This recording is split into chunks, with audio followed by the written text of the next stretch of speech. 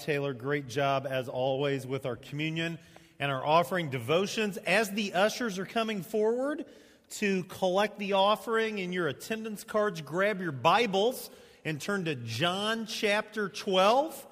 And if you didn't bring your Bible, that's all right. We have pew Bibles for you to use. John chapter 12 can be found on page 1065. And as we begin this morning, I wish you a happy winter storm warning Palm Sunday.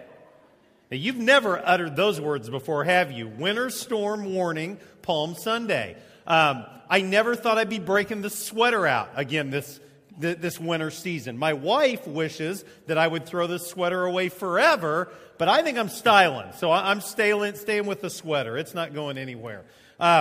Today really is an important day because it begins what I believe is the most important week in the church calendar. Palm Sunday all the way through Thursday, where the Lord's Supper is instituted, to Good Friday, and on to Victory Sunday, as I like to call Easter, Resurrection Sunday. And Jim Kuntz and the creative arts team and the staff here has had a passion for quite some time that we want you to get the absolute most out of this week. That's why today is a very special service. When I get done preaching and we have the invitation, don't leave, okay? It doesn't even look like it's snowing yet. We have a very special ending to our service you will not want to miss. Thursday night, we're going to have the Lord's Supper service here at FCC. It'll be the third or fourth year that we've done it. It is usually a very low-attended service. It's one of my favorite services every year. And I would just encourage you, this Thursday, 7 o'clock, come on out. You will be moved. It will give you a totally different perspective on the Thursday of Holy Week. Friday, we're doing an FCC prayer service at noon, and there's a variety of things that will be happening, but it's a very special and somber way to celebrate Good Friday, a day that is every bit as important to the faith as Resurrection Sunday. Friday night, we have our community Good Friday service, as we do every year. The Nazarenes are hosting it this year and are going to do a great job with that. Jim Kuntz is a part of the service. I think you're reading. Is that right? It's going to be a very moving service. And then Sunday morning, Easter at FCC, 8:15 and 11 o'clock. Just around the corner, there's some important dates that you need to know about. We only have 2 Wednesdays left for Families at First. This Wednesday and next Wednesday, April 3rd, will be our final Families at First. 2 weeks from today, April 7th, we're starting a brand new sermon series that's going to take us through the months of April and May. And we're going to be encouraging you to read a book with me and with the other staff members as we journey through these sermons on Sunday mornings. It's entitled Not a Fan. Some of you know that book. Some of you have that book. We've purchased, I think, 125 copies of them, and we're selling them at cost. I think the cost is it $8? Is that what we determined the cost is? If you have e-readers or iPads or any of that stuff, you can get it electronically. We're going to have those books available on the 7th. For you to purchase. And the basic idea is, are you a fan of Jesus Christ or are you a follower of Jesus Christ? And Idleman's premise, and I think he's right, in America today there's a lot of fans, and we're called to be followers. This will be a very dangerous series. This could change your life forever type of sermon series, and that's going to start 2 weeks from today. We do an Easter offering every year, and this year's Easter offering has been designated for Lincoln Christian University. We are trying to raise money to endow a scholarship in the name of J. Kent Hickerson. That's Kent, for those of you that don't know his full name. Kent has been serving our church for almost 30 years. This Labor Day weekend will mark 30 years that the Hickersons have been in Clinton. And we would like to endow a scholarship to ensure that future ministry students from this congregation, they'll have the first priority, will have the funds needed to train for ministry. We're thinking about the next generation of Kent Hickersons. So I really would encourage you to give and to give generously. It's a great cause. We're inviting the entire community to join us in that, and that launches right now as I share this announcement. Last announcement that I want to make. Wait, I've got 2. Do you like the new cross? Milt Trummel from our congregation built that with his hands. Give him a hand. He's not here, but give him a hand. He's a first service guy. That might be the most moving cross I've ever witnessed. I'd encourage you after service, you're allowed to come up on stage. Check it out up close. It is absolutely beautiful, and I'm really thankful. And Adam, I'm sure you hit this, but tonight all activities have been canceled because the storm of the century is coming. Okay, let's dive in. God's Word. We've been in the Gospel of John all year, and we're staying in the Gospel of John for the next 2 weeks. In the first 11 chapters of the Gospel of John chronicle the 3-year public ministry of Jesus. And it's basically 3 years crammed into 11 chapters. What John does, a little bit different than Matthew or Mark or Luke, that I absolutely love, is he spends almost half of his book, almost half of his gospel, talking about the last week of Jesus' earthly public ministry. From Palm Sunday to the events of Thursday to Good Friday to Resurrection Sunday.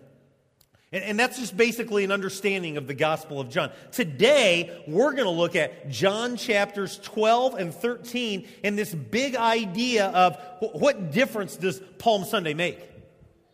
What difference does the Sunday before Easter really make? And I would just throw this out as a premise for the whole message today. You can't always judge a book by its cover. Sometimes you see something and you draw conclusions, and those conclusions turn out to be 100% false. And I think that's what Palm Sunday is all about. We're going to read the first part of John chapter 12, and you will sense the excitement. You will want to grab a palm branch. Our first through third graders made palm branches today. You'll want to grab a palm branch, and you'll want to wave it and say, Hosanna, blessed is he who comes in the name of the Lord. But you can't always judge a book by its cover. So today's sermon is really 2 acts. In Act 1, I wrestled all week about what to call it, and I came up with Party in the Lord Today. I came up with a little spoof off the Miley Cyrus song, and I was going to actually sing it to you today, but then I realized I'm 43, I'm trying to be adult-like in my life, so we're going to leave Miley to do whatever she does, and I'm not going to sing to you today, but I did want to try to capture what would a massive, awesome, incredible celebration look like. And I thought about what have I witnessed, say, in the last several weeks that would really captivate Party in the Lord Today. And are we ready yet or not? Or do I need to talk a little bit more? I'm good. Let's look at Party in the Lord Today.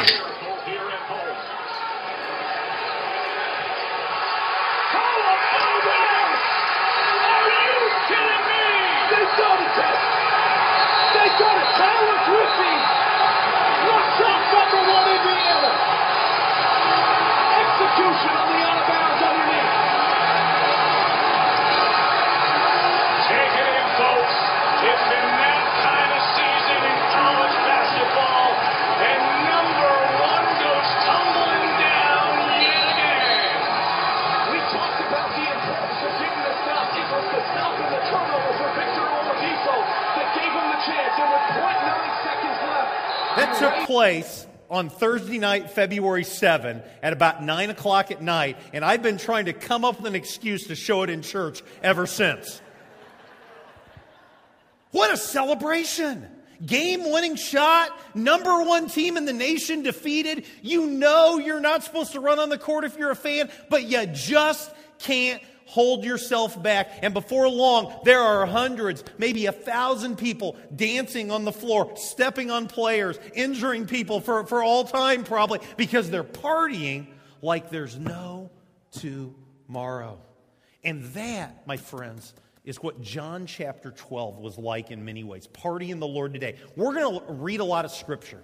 So I want you to have your Bible. We're going to put the Scripture up on the screen as well. But Party in the Lord Today really entails 2 parts, the anointing and the triumphal entry. And I want to read about it and talk about it a little bit. So let's start with the anointing, the beginning part of John chapter 12. Here's the word of the Lord. 6 days before the Passover, Jesus arrived at Bethany, where Lazarus lived, whom Jesus had raised from the dead. Now, we studied Lazarus being raised from the dead like a month ago. 5 weeks ago is when we studied it here.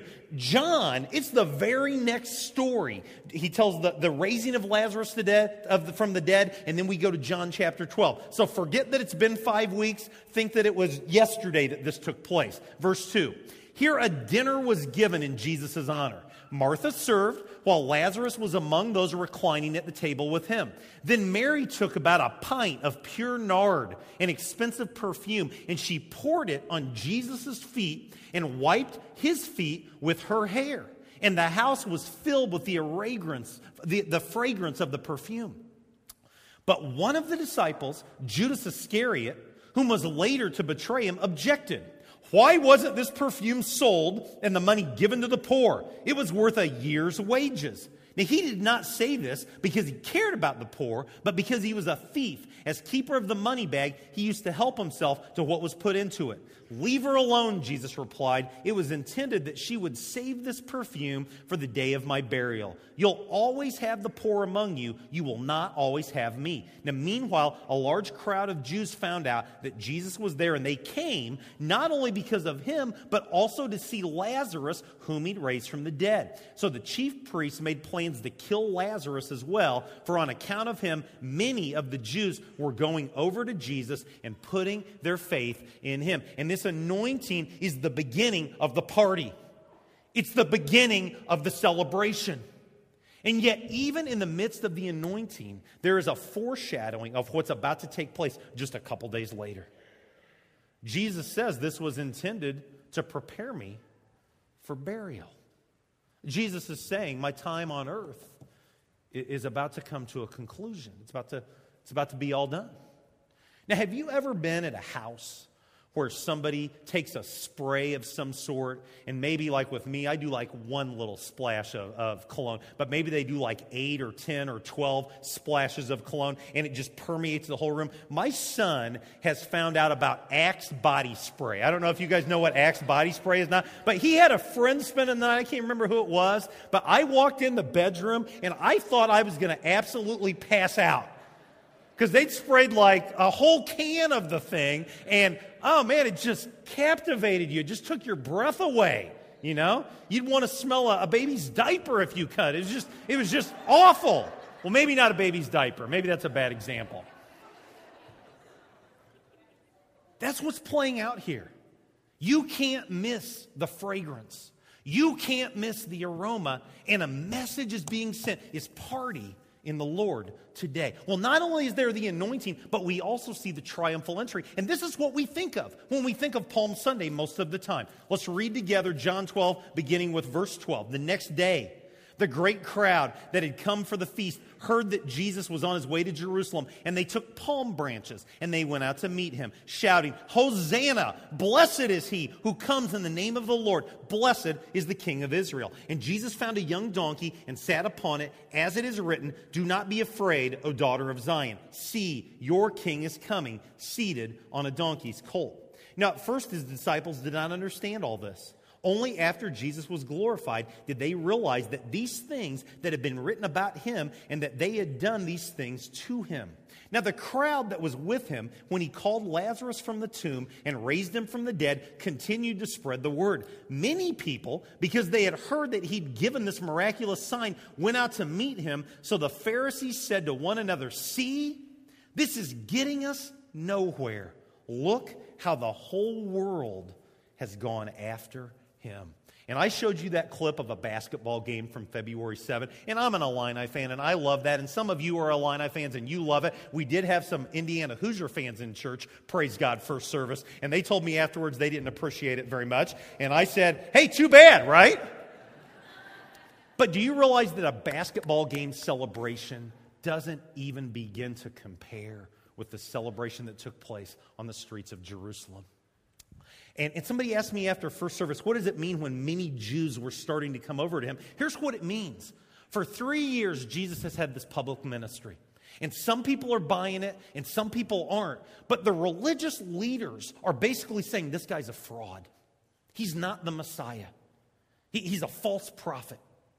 He's going to destroy Judaism. And what's happened is when Lazarus was finally raised from the dead, many that were kind of on the fence, many that weren't really sure what they believed, they realized he's the one. He is the Messiah.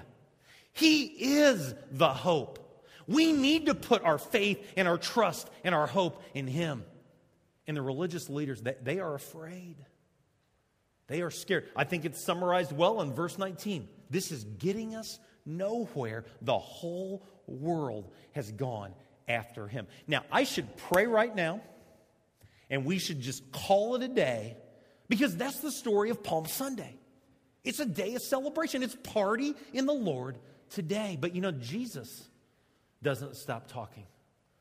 Jesus has some realities for his followers. And that's part 2 of our message today. Jesus shares some tough realities for his followers to swallow. And yet, you can't truly appreciate the events of Holy Week if you don't understand these realities that Jesus is sharing. And reality number 1 is this. Let's put that up on the screen. Jesus says it's not about living in worldly power, but it's about dying in God's will. It's not about living in worldly power. It's about dying in God's will. Let me read several verses of Scripture. We're going to put the key verses up. In verse 23 of John chapter 12, here's what Jesus tells those who he is closest to. He says, "The hour has come for the Son of Man to be glorified. I tell you the truth, unless a kernel of wheat falls to the ground and dies, it remains only a single seed. But if it dies, it produces many seeds. The man who loves his life will lose it, while the man who hates his life in this world will keep it for eternal life. Whoever serves me must follow me, and where I am, my servant also will be. My Father will honor the one who serves me. Now my heart is troubled. And what shall I say? Father, save me from this hour? No, it was for this very reason I came to this hour. Father, glorify your name." Number 1, it's not about living in worldly power. It's about dying in God's will. See, for even those closest to Jesus, even those who bought in, I'm convinced, they were convinced, it was going to be a worldly reign. He was going to become the governor of Israel or Judah. He was going to become the mayor. That's a term that they didn't use back in the time, but the mayor of Jerusalem. That he was going to live in a palace, and they were going to be Secretary of State and Secretary of Defense and Secretary of the Treasury. And Jesus says, oh no, my friends, you've got it all wrong. It's not about living in worldly power. It's about dying in God's will. Jesus said, if you're going to come after me, you must deny yourself and take up your cross every day and follow me. Reality number 1, it's not about living in worldly power. It's about dying in God's will. Reality number 2, Jesus says, it's not about reigning over the top of others, but instead it's about serving with humility. A year ago, I had the opportunity in March of 2012 to go to the State House and to say the invocation, the prayer, for all of the House of Representatives for the state of Illinois. It's a really cool deal. I got this little badge, guest whatever, and all the lobbyists were envious of me. Can we trade passes and all of that? And they said basically go anywhere you want to. So I tried to go anywhere I wanted to. And the governor was around that day, and I'm not really sure why, but I saw the governor, so I decided I'm going to walk up to the governor, and I'm going to say, I'm Greg Taylor from First Christian Church of Clinton, Illinois. But that guest pass didn't have governor privileges, okay? And real quickly, 2 real big guys were in my grill. You're not going down there. You're not hanging out with the governor today. And it's his loss, quite honestly, right? Maybe not. If President Obama came to Central Illinois, and you decided, hey, I'm a First Christian Church guy or gal, and I'm just going to go up and see him, you're probably not going to get within shouting distance, more than likely. And if you try to fight the Secret Service, that would be a really bad move. Because our people in authority, the people that reign, the people that rule, we protect them. We make sure that guys like me, dressed in sweaters like this, stay away from them in many ways. But Jesus says it's not about reigning over the top of others. It's about serving with humility. I want to read for you most of John chapter 13, the story that I think is unlike maybe any other account when it comes to what humility should look like. Jesus taught his disciples a lesson. Listen to God's word, John 13. It was just before the Passover feast, and Jesus knew that the time had come for him to leave this world and go to the Father. Now, having loved his own who were in the world, he now showed them the full extent of his love. The evening meal was being served, and the devil had already prompted Judas Iscariot, son of Simon, to betray Jesus. Jesus knew that the Father had put all things under his power and that he'd come from God and was returning to God. So he got up from the meal and took off his outer clothing and wrapped a towel around his waist. And after that, he poured water into a basin and began to wash his disciples' feet, drying them with the towel that was wrapped around him. Then he came to Simon Peter, who said to him, "Lord, are you going to wash my feet?" Jesus replied, "You do not realize now what I'm doing, but later you will understand." "No," said Peter, "you shall never wash my feet." But Jesus answered, "Unless I wash you, you have no part with me." "Then, Lord," Peter replied, "not just my feet and my hand, but my hands and my head as well." Jesus answered, "A person who has had a bath needs only to wash his feet. His whole body is clean, and you are clean, but not every one of you." For he knew who was going to betray him, and that was why he said not everyone was clean. When he finished washing their feet, he put on his clothes and returned to his place. Now catch this. "Do you understand what I've done for you?" he asked. "You call me teacher and Lord, and rightly so, for that is what I am. Now that I, your Lord and teacher, have washed your feet, you also should wash one another's feet. I have set you an example that you should do as I have done for you. I tell you the truth, no servant is greater than his master, nor is a messenger greater than the one who sent him. Now that you know these things, you'll be blessed if you do them." The word of the Lord.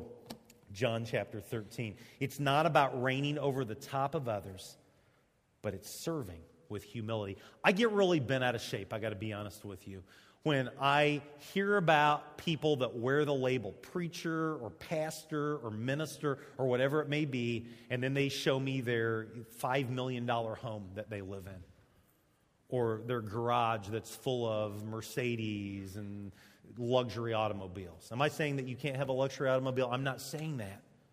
But I think one of the staples that Jesus taught us is that it's serving with humility, not reigning with power and glory, that makes all the difference in the world. And when I read John chapter 13, I am reminded that there's times I have to get on my knees and I have to serve.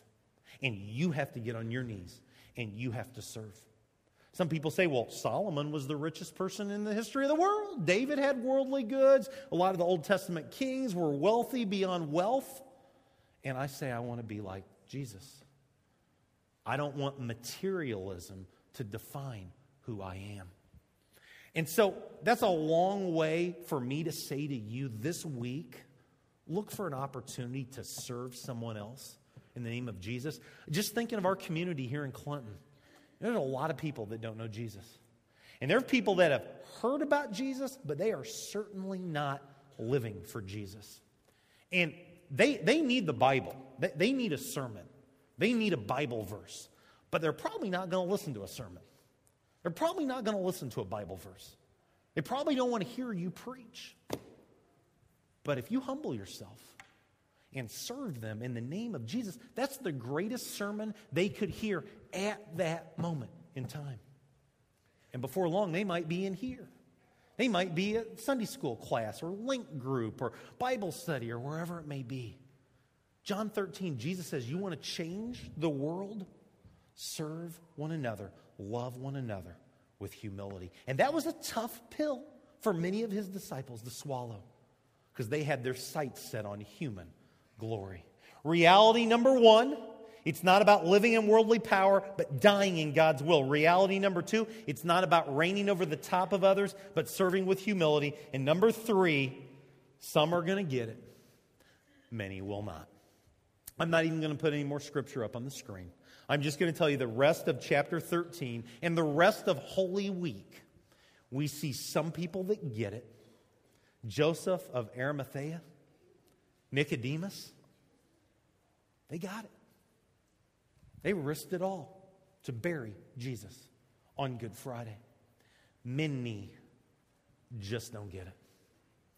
And you know, isn't that a great picture of America in 2013? Some get it. Many just don't understand. My guess is there's someone in your life that thinks you're crazy for even being here today because there's a winter storm warning out. Why not stay home? Why not build a fire? Why not make a pot of chili? Why not relax? Why not watch basketball on TV? Why not watch Meet the Press? Why would you go out in such awful weather simply to go to church? They just don't get it.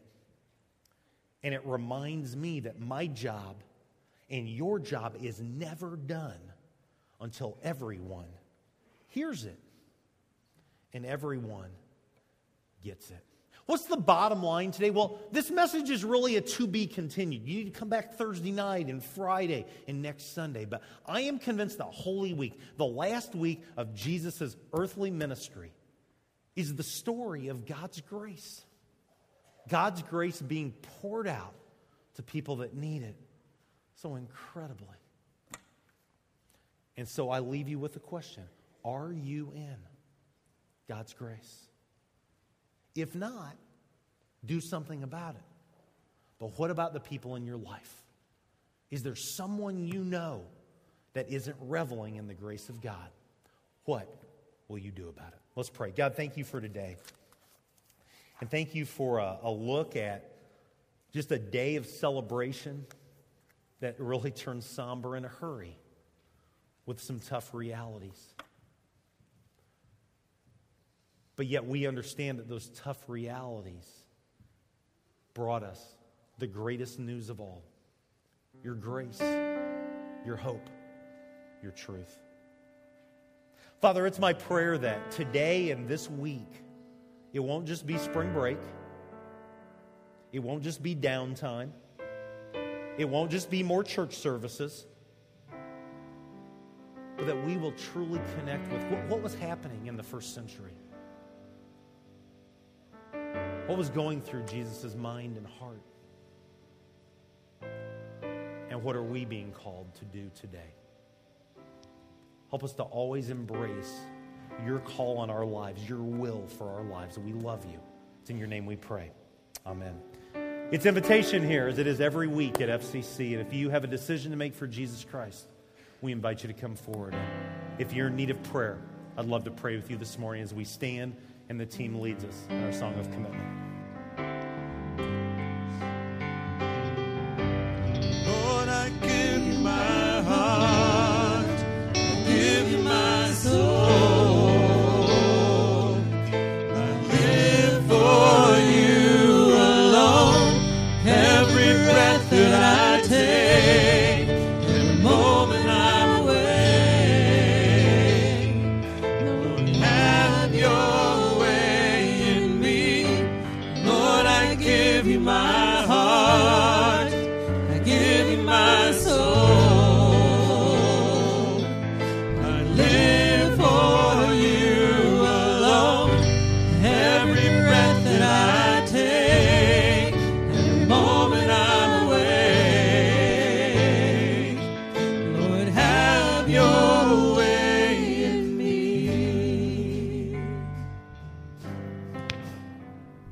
Go ahead and have a seat. We have a special presentation that we want you to pay attention to for just a few moments, and then I'll come back and close things out.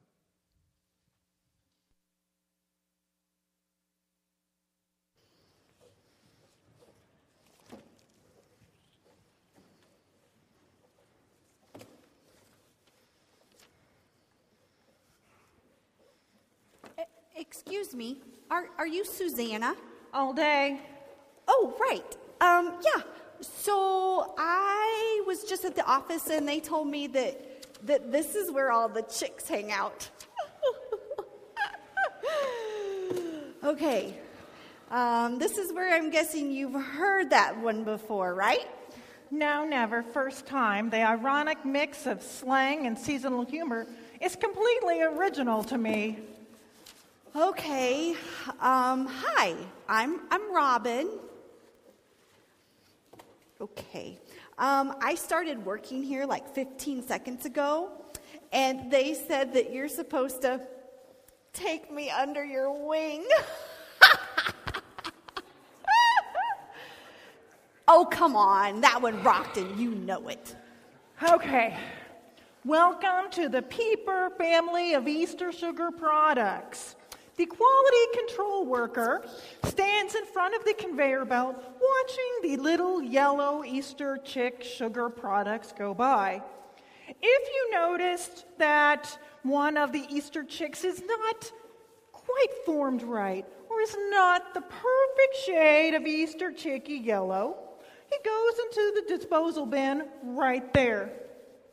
Congratulations. Now you know about as much about this job as I do. Great. Okay, well, how deformed? And how off color? I mean, is there some kind of standard peeper yellow chickie that I can look at?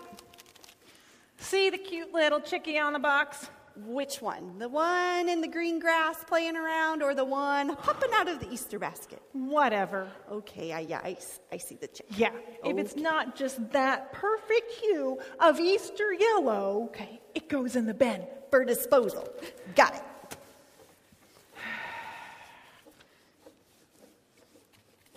That one's good. Oh, let me go get it. I'll go get it. No. Leave it there. Why? It's right on leave top. it in there. Once it's in the bad chick bin, there's no going back. He's right there. I can go get it. Keep your eye on the chicks. Come on. I think you should know. You just cost Mr. Peepers 1.5 cents. I'm so sorry. Just so you know. Okay, I got it. Okay, that one's good. What? That one wasn't that bad? No, that one was bad. No. How could you tell it's going by so fast? Because I've been doing this for 5 years. I got one. That means you could say that these chicks are your peeps.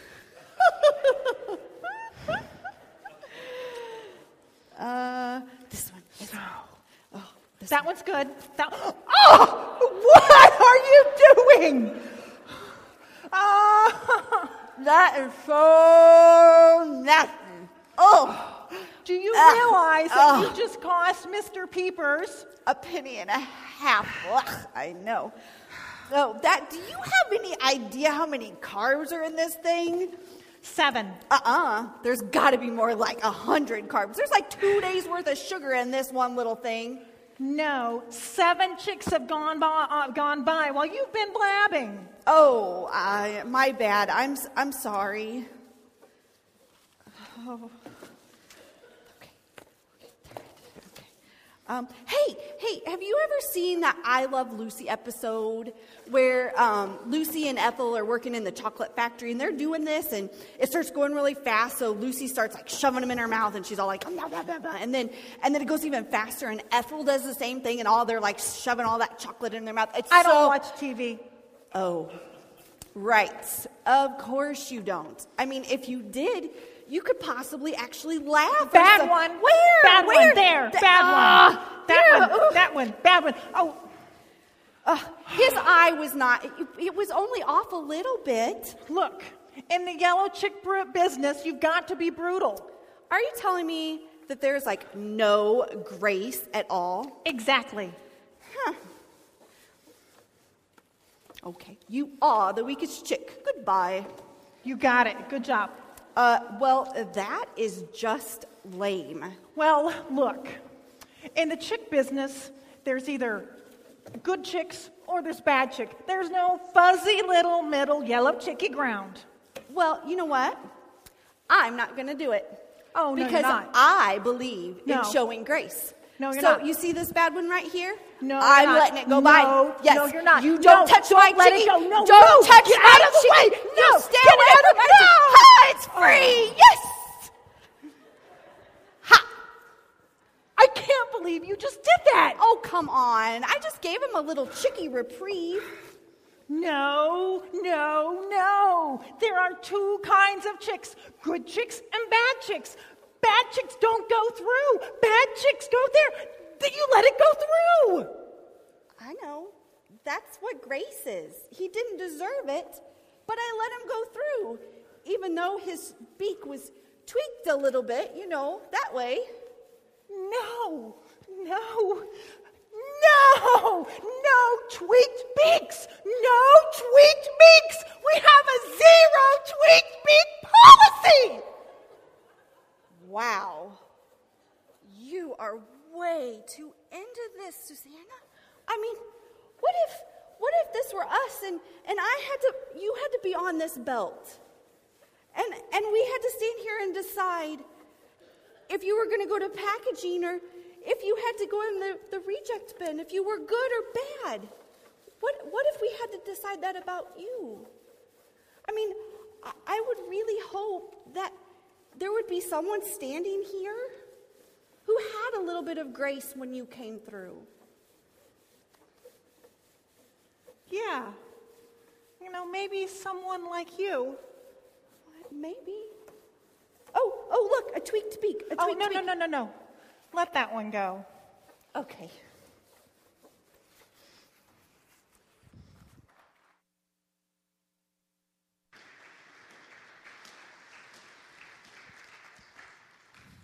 Yeah, the mean was my wife.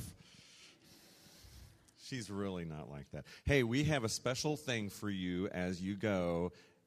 We want to teach a lesson on grace, not just for you, but we want you to share that lesson of grace with people that you might come into contact with you. And as you exit this morning, and hopefully it's not snowing too bad yet, but you're going to receive this. Every one of you needs to pick one up, and you have a choice. You can give it to someone, and if you really, really like Peeps, you can eat it, I guess. But regardless, please share the message of coming to church, especially next Sunday. On the package it says, "Not perfect, not a problem. You're invited to hear about God's grace this Easter Sunday, March 31st at First Christian Church," and it has our worship times. So I hope that you will tell your friends to come this Sunday. We expect to have large numbers of people, and we just want this to be just a graceful day. Let's all stand together as we close out our service. We're so glad that you've been with us, and we just want to close this service in a word of prayer.